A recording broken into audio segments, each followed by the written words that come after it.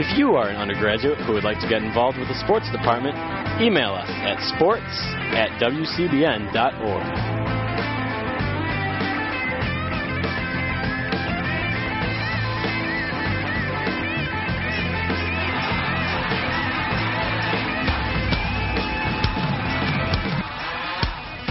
You are listening to your home for Michigan Athletics, 88.3 WCBN FM Ann Arbor. Locate us on the web at WCBN.org. 15 seconds remain. Hunwick has it. Forward to Tambellini. Tambellini, he'll shoot. Save there, and the rebound comes to Hunwick. 6 seconds remain. Tambellini shoots and scores. It comes around to Jeff Tambellini at the near side circle with 5.3 seconds remaining. Tambellini gives the Wolverines a 6-5 lead.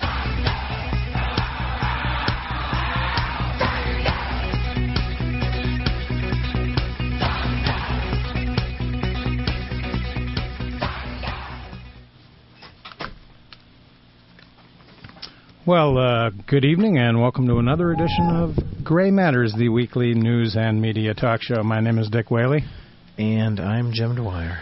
And I think I speak for all Americans. There's only 24 hours left of this crazy election, and I think everybody will be relieved when it's finally over. Well, I actually, in preparing my notes for today's program, I had an interesting Freudian slip, and I put the date on the top of the paper as November 6th, 2008. I thought, whoops, no, it's not that election. Yeah, well, they're already running that election, unfortunately, with all the publicity that Indeed. McCain and Barack Obama are getting. Barama, it's sort of a amalgam of his name, as well as a mangling of it. But I think the theme of this election is that old Chicago song, 25 or 6-4. Dun-dun-dun-dun-dun. You remember that? Oh, yeah, power chords. Power chords. Of course, the 25 is probably roughly the number of seats that the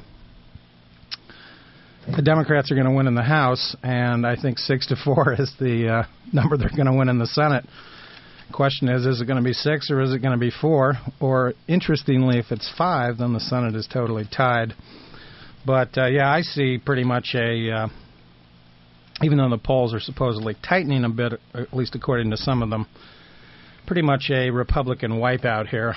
I think if it weren't for gerrymandering, the Democrats would win easily, probably even as many as 50 seats. But gerrymandering is going to keep the Republican losses to a minimum. I think the toss-up states are going to go to the Democrats for the most part, although I do believe that Corker is going to win in Tennessee, and Harold Ford's run for the Senate in Tennessee, I think, unfortunately, those racist ads that played a couple of weeks ago have benefited Corker.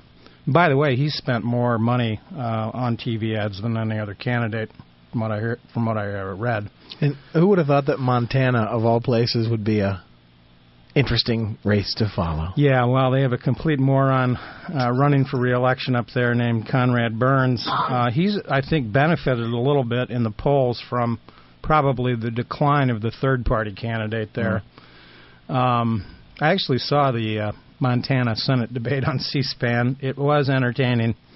Tester is one of these guys that sort of looks the part. He's got the flat-top crew cut. He's a third-generation rancher. Real moderate, kind of a big burly dude. Looks like a cowboy. Probably can ride a horse and rope a calf. So he may win just because of he's the president of the Senate in Montana. And Montana, interestingly, has a Democratic governor, and surprisingly, in 1996, it did vote for Bill Clinton. So it's one of the few western states that the Democrats have competed in the past. Of course, Mike Mansfield was from Montana, the longtime Democratic Senate Majority Leader in the 60s and even into the 70s. And the West is, interestingly, an area where the Democrats seem to be making some real gains. They apparently are going to win a number of gubernatorial races out there and have made a number of House races competitive. When you see George Bush campaigning in Idaho and Nevada, rural Nevada, Nebraska, Kansas, you get an idea that the Republicans are in bad shape. So this generic thing, I think when you look at the final numbers, it's sort of in the anywhere between 8 and 14 points. I thought that James Carville had some good insight on CNN today. He basically argued that 6 was the magic number, that if nationwide the Democrats outpoll the Republicans by more than 6 points, it's going to be a Republican wipeout, as he puts it. And we ought to know early in the evening. Indiana is being called a little bit of a bellwether state. They're one of the first states to have their polls closed. But if you see some of these Republicans losing seats in Indiana, Connecticut, and upstate New York, which could very well happen because New York is going to be a Democratic landslide for Hillary Clinton and Eliot Spitzer, Republicans are in big trouble. However, having said all of that, I think there are some things that are working for the Republicans' advantage. First of all, they continue to really have a lot of negative ads. They outspend the Democrats big time. I think I heard today that George Allen has outspent Webb in Virginia 4-1. Gerrymandering works to their benefit, as does all of these voter suppression tactics, including some of the confusion about voter IDs and electronic ballots, that sort of baloney. And I think that the Republicans' only 2 big wins are going to be re-electing Joe Lieberman in Connecticut, and Arnold Schwarzenegger will probably win in a bit of a landslide out in California. Kind of a dubious win there for Republican votes to put Lieberman back, a nominal Democrat, essentially. And, of course, some of the ballot initiatives nationwide may benefit the Republicans marginally. The gay marriage. Missouri, interestingly, though, also has stem cell research. Yeah. But there's, of course, a lot of confusion about the STELSUM research debate. Some of the Republican Senate candidates have been able to publicly argue that they're in favor of stem cell research when, of course, what they're talking about is the adult stem cell research versus the embryonic. And I think immigration is another wild card issue that could play into the hands of certain Republicans in certain districts. But at the end of the day, I just don't see that as a major handicap for any particular Democrat. I think what's interesting is that the Democrats are basically nationwide not really in trouble in any of the seats that they're trying to defend. So they're completely on offense. The Republicans are completely on defense.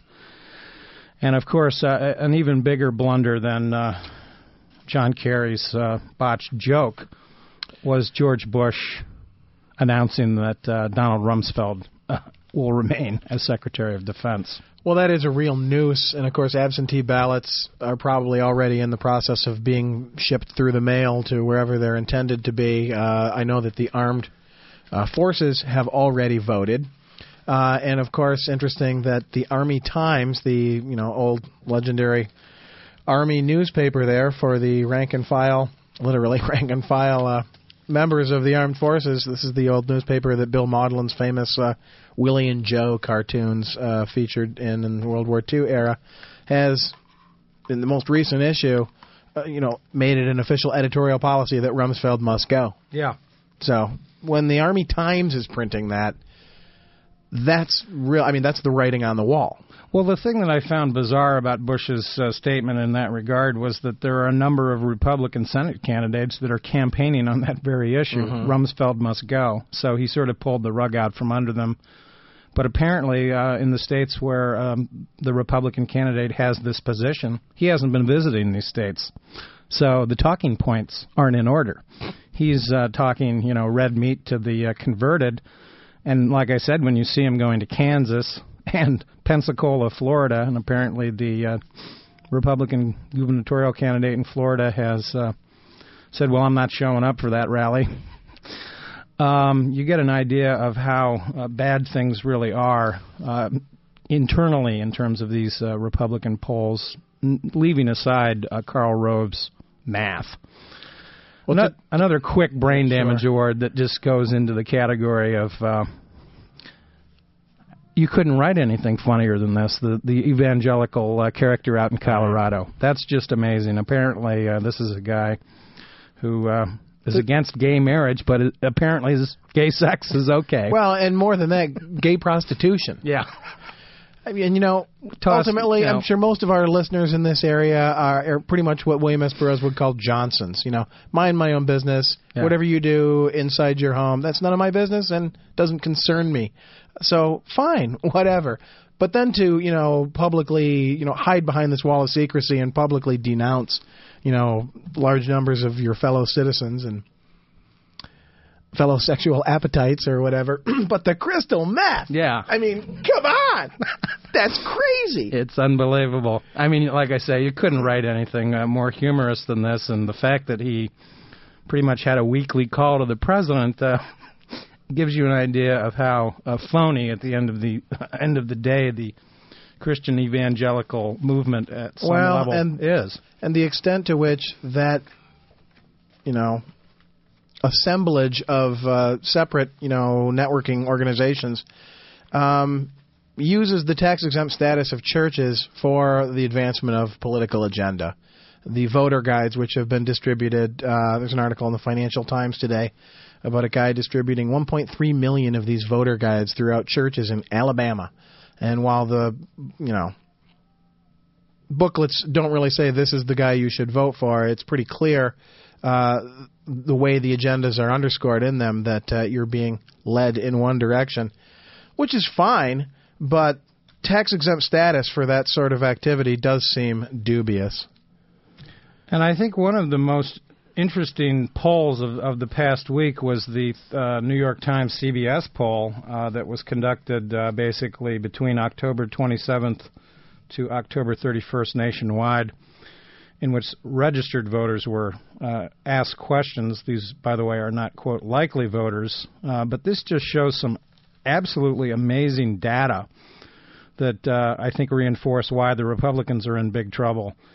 When you have rural areas supporting a generic Democrat 44 to 41, that's unbelievable. Or, for instance, evangelical Christians, looking at who they're going to vote for, narrowly supporting a Democratic candidate over a Republican. Bush got 80% of these folks in the year 2004, at least allegedly, and even if it were not even a marginal plurality for the Democrats, those are rather remarkable numbers. Well, and it is too early to tell, of course, whether or not this will pan out, first of all, and then secondly, whether or not this is some bellwether change, to use that term again, indicative of a trend, a reversal of the pendulum of, going backwards over the last 6 years, has it been? Something like that. It's a blur. Or is this just a sort of a response to the complete incompetence and collapse of this administration's purported agenda and their secret agenda, et cetera, et cetera? Yeah, their secret agenda, and then, of course, there are a litany of these Republican sex scandals. It's not just Ted Haggard out there in Colorado. The crystal meth is... Yeah, I bought it, but I threw it away. That didn't seem too plausible, dude. That's how I get my kicks. I was tempted. And then, of course, he goes into the Christian, I've sinned, and, hopefully they'll have a televised version. Well, he didn't actually appear in front of his own congregation as, at least Jimmy Swaggart had the, fortitude. Hopefully. But, of course, it was all public show there, too. Yeah, and hopefully he will appear before the congregation and afterwards be confronted by some people who might say, dude, can I get some crystal meth from you? How do you do that stuff anyway? Wow, that's cool. Yeah, massage, dude. Jeez, unbelievable. Well, before we get too far down that, but I want to touch back on Kerry because I'm not going to give him a brain damage award, but I think a wiener award for apologizing. Mm-hmm. Because what he really should have done is explain and gone into greater depth on what he meant. Because I think... Well, he did for a day, but the problem... He did for a day. Yeah. I think he was basically touching on the exact same series of statistics and news articles that I spoke about last week. College costs rising, high schools having cutbacks, and so quality of education is affected there, and the military's recognition that they don't have enough manpower to do the Afghanistan and Iraq wars simultaneously. And I think that's what Kerry's kind of talking about. It's a sort of a Vietnam-era language to say, you want to make sure and stay in college so you don't get drafted. And, of course, he should have gone on to explain that rather than simply apologize. Nobody thinks that the Army is full of idiots. I mean, I know guys in the Army. You know people in the Army. Everybody knows somebody who's in the Army.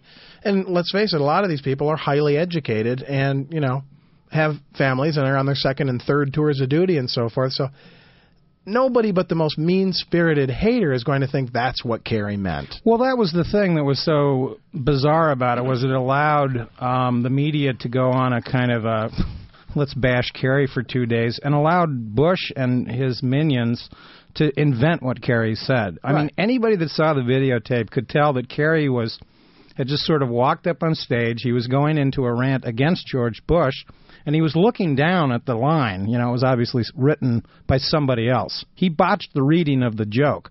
Whether the joke itself should have even been written down was the problem. I think basically what happened to the guy was he was sort of glancing up, and then he glanced down, and he missed the line that he was supposed to read, and he just saw the punchline, and it came out wrong. It was a mangled joke, obviously. But for the Republican Party to try and exploit that and then claim for 2 days that this Kerry was basically making a wisecrack against the military is ludicrous. He wasn't. He defended himself angrily for 1 day. Then, of course, all the Democrats called him up and told him, you better apologize. Well, when is George Bush going to apologize for the war in Iraq? When is he going to apologize for the $2.5 trillion of deficits that have been created? We don't even know if Cheney apologized for shooting his friend in the face. Yeah, exactly. These guys don't do that. They don't apologize because apologizing apparently in the eyes of the mainstream media is a sign of weakness.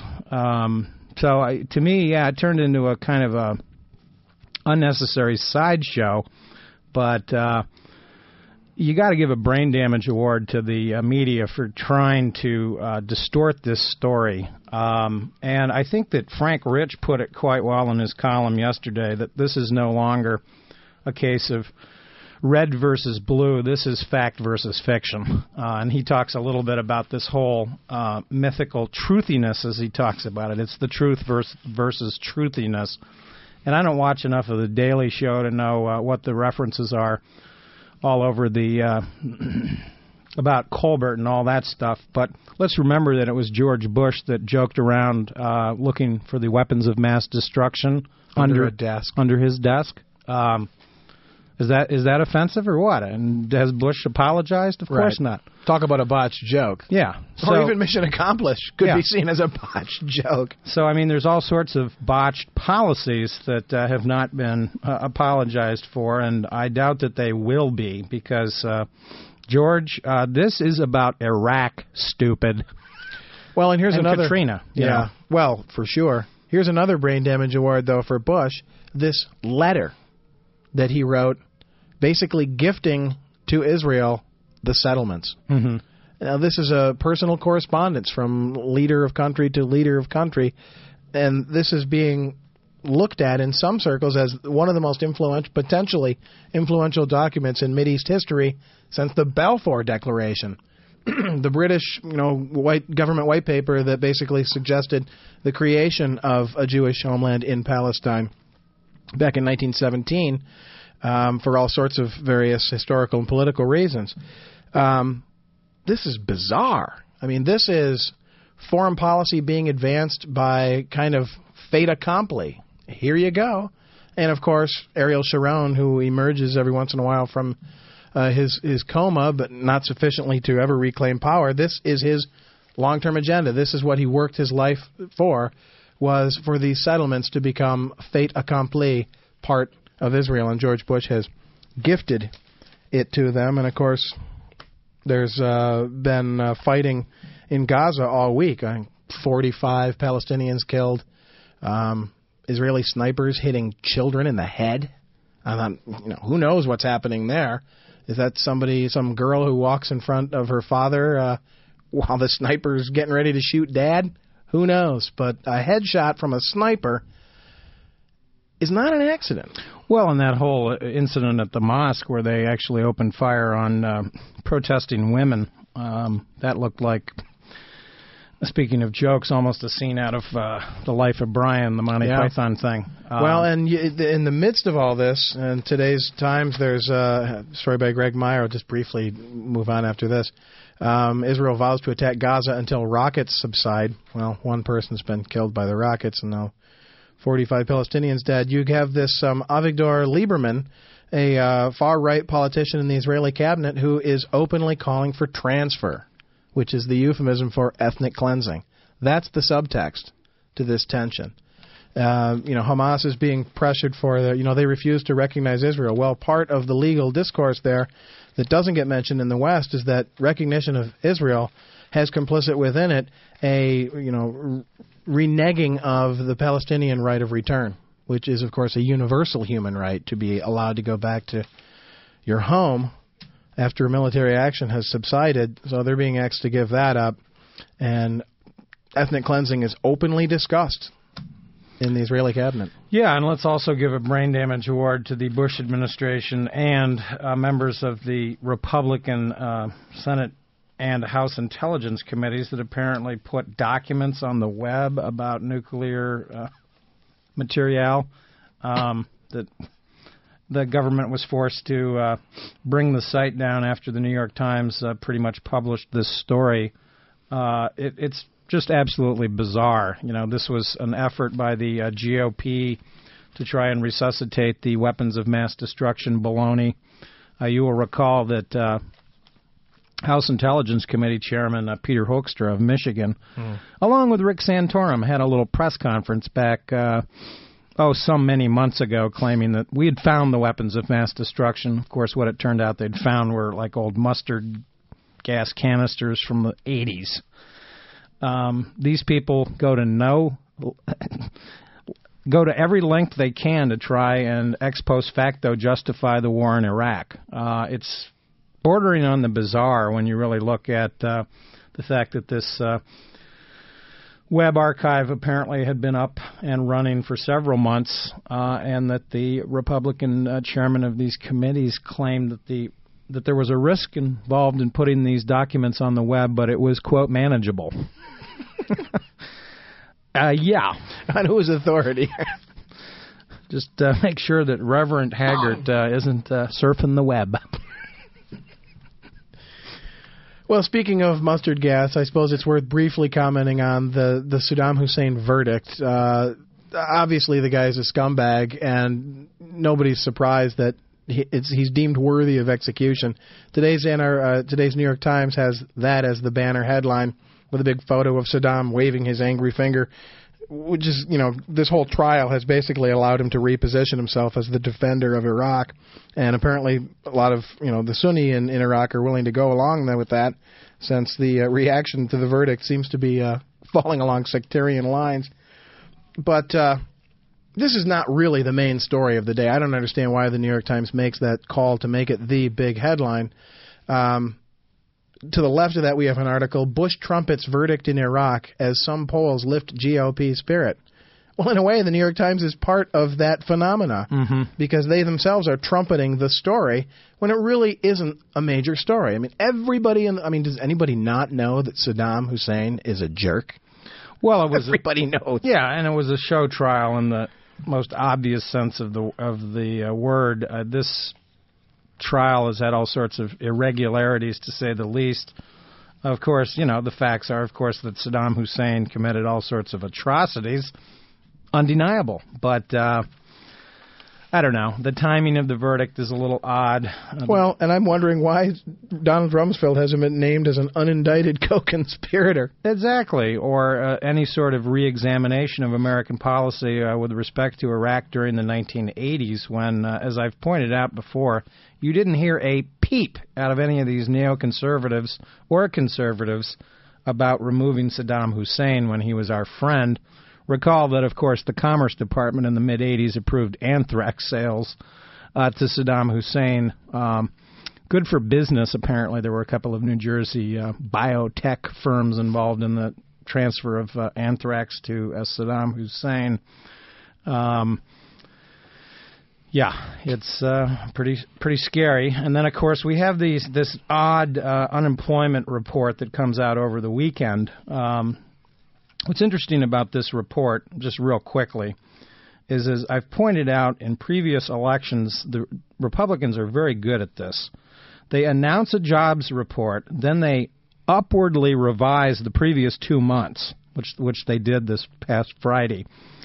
They claim that the government, it says that employers have been hiring at a more robust pace, and I'm quoting from the Jeremy Peters article in Saturday's New York Times, a more robust pace, having nearly tripled its estimate of job growth in September to 148,000. It also revised August's numbers to 230,000 from 188,000. Farther down in the article, you discover that the biggest percentage of increase in jobs was the 92,000 jobs added by government. Hey, wait a minute. Aren't the Republicans the get rid of big government party? Where is the government hiring? I'm kind of curious. Oh, the CIA is now advertising on afternoon cartoon time, after-school kiddie TV shows. Yeah. Equal opportunity employer, CIA. So my prediction is that you'll see revisions of both of these revisions in a couple of months. They'll be quietly buried in the unemployment report. The other thing that's strange, of course, is that in the article, the author writes, compared to the employment boom of the late 90s, though, job growth remains relatively modest. Moreover, the percentage of working-age population that's employed at 63.3% is still below its peak of 64.7% set in April of 2000. Well, if basically a percentage and a half percent of the population less is working, how has the unemployment rate gone down? And how can you argue that all these jobs have been created when the population has gone up by probably about 5 million? That gives you an idea of where the true unemployment numbers are really at, and that the unemployment rate that they've announced, the 4.4%, that of course were touted all weekend by the Republican Party that the economy is doing better, quite well, etc.,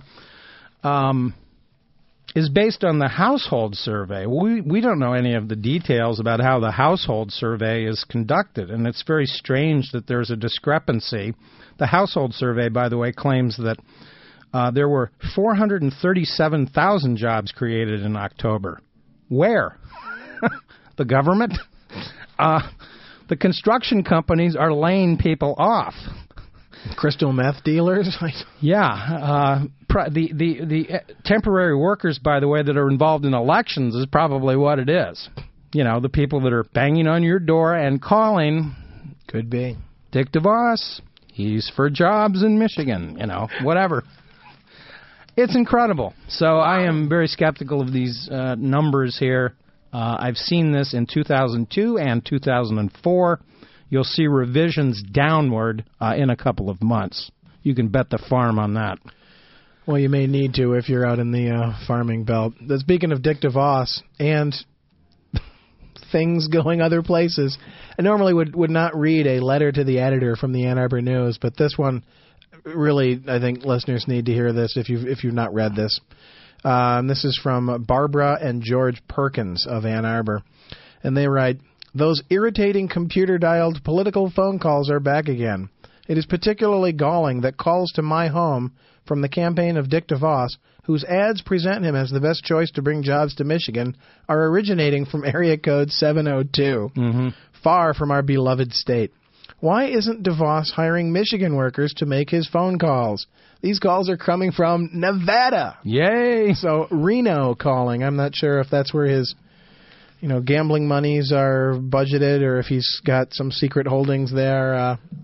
Who knows? But, he's spending so much money on this campaign. I've been telling myself, well, maybe at least the Amway guy is spending that money in-state, helping the economy of Michigan. But apparently, no. Maybe it's the naughty 900 number operators who, during their spare time, are freelancing for the Dick DeVos campaign. Yeah, I think, luckily for Michigan, he's going to come up a little short. I haven't seen any polls showing him getting over 43%. And he's a scary man. He's run a very good campaign, all things considered. He's basically tried to project himself as a agent of change. That's his vague message. I'm for change. Well, of course, changing the gender of the governor would be pretty much what that's limited to. Yeah, well, what the change theme is, of course, is this is a theme that the Democrats have been running all over the country. So it sort of fits into the change theme, and DeVos apparently is hoping to ride that wave. But his family has been at the highest levels of the state Republican Party for forever. Yeah. So there's no change there. Their fingerprints are all over the Engler train wreck. And the Metro Times had a superb article several weeks ago about the really frightening connections between Dick DeVos and a lot of right-wing hate groups, as well as think tanks that have got us in this Iraq war to begin with. An interesting thing from the Harper's Index. Number of the 50 states that are still not in compliance with the 2002 Help America Vote Act 8, number that now use electronic voting machines with no recountable paper trail, 15. How did the Republicans win this election? The old unrecountable paper trail. Luckily in America, the number of optical scanner systems has gone way up. And fortunately here in Ann Arbor, we have those machines. Right. And that's why you've not seen the Republicans do suspiciously well here in Ann Arbor. But they have done suspiciously well in many areas of the country. I still maintain they stole 50,000 votes at a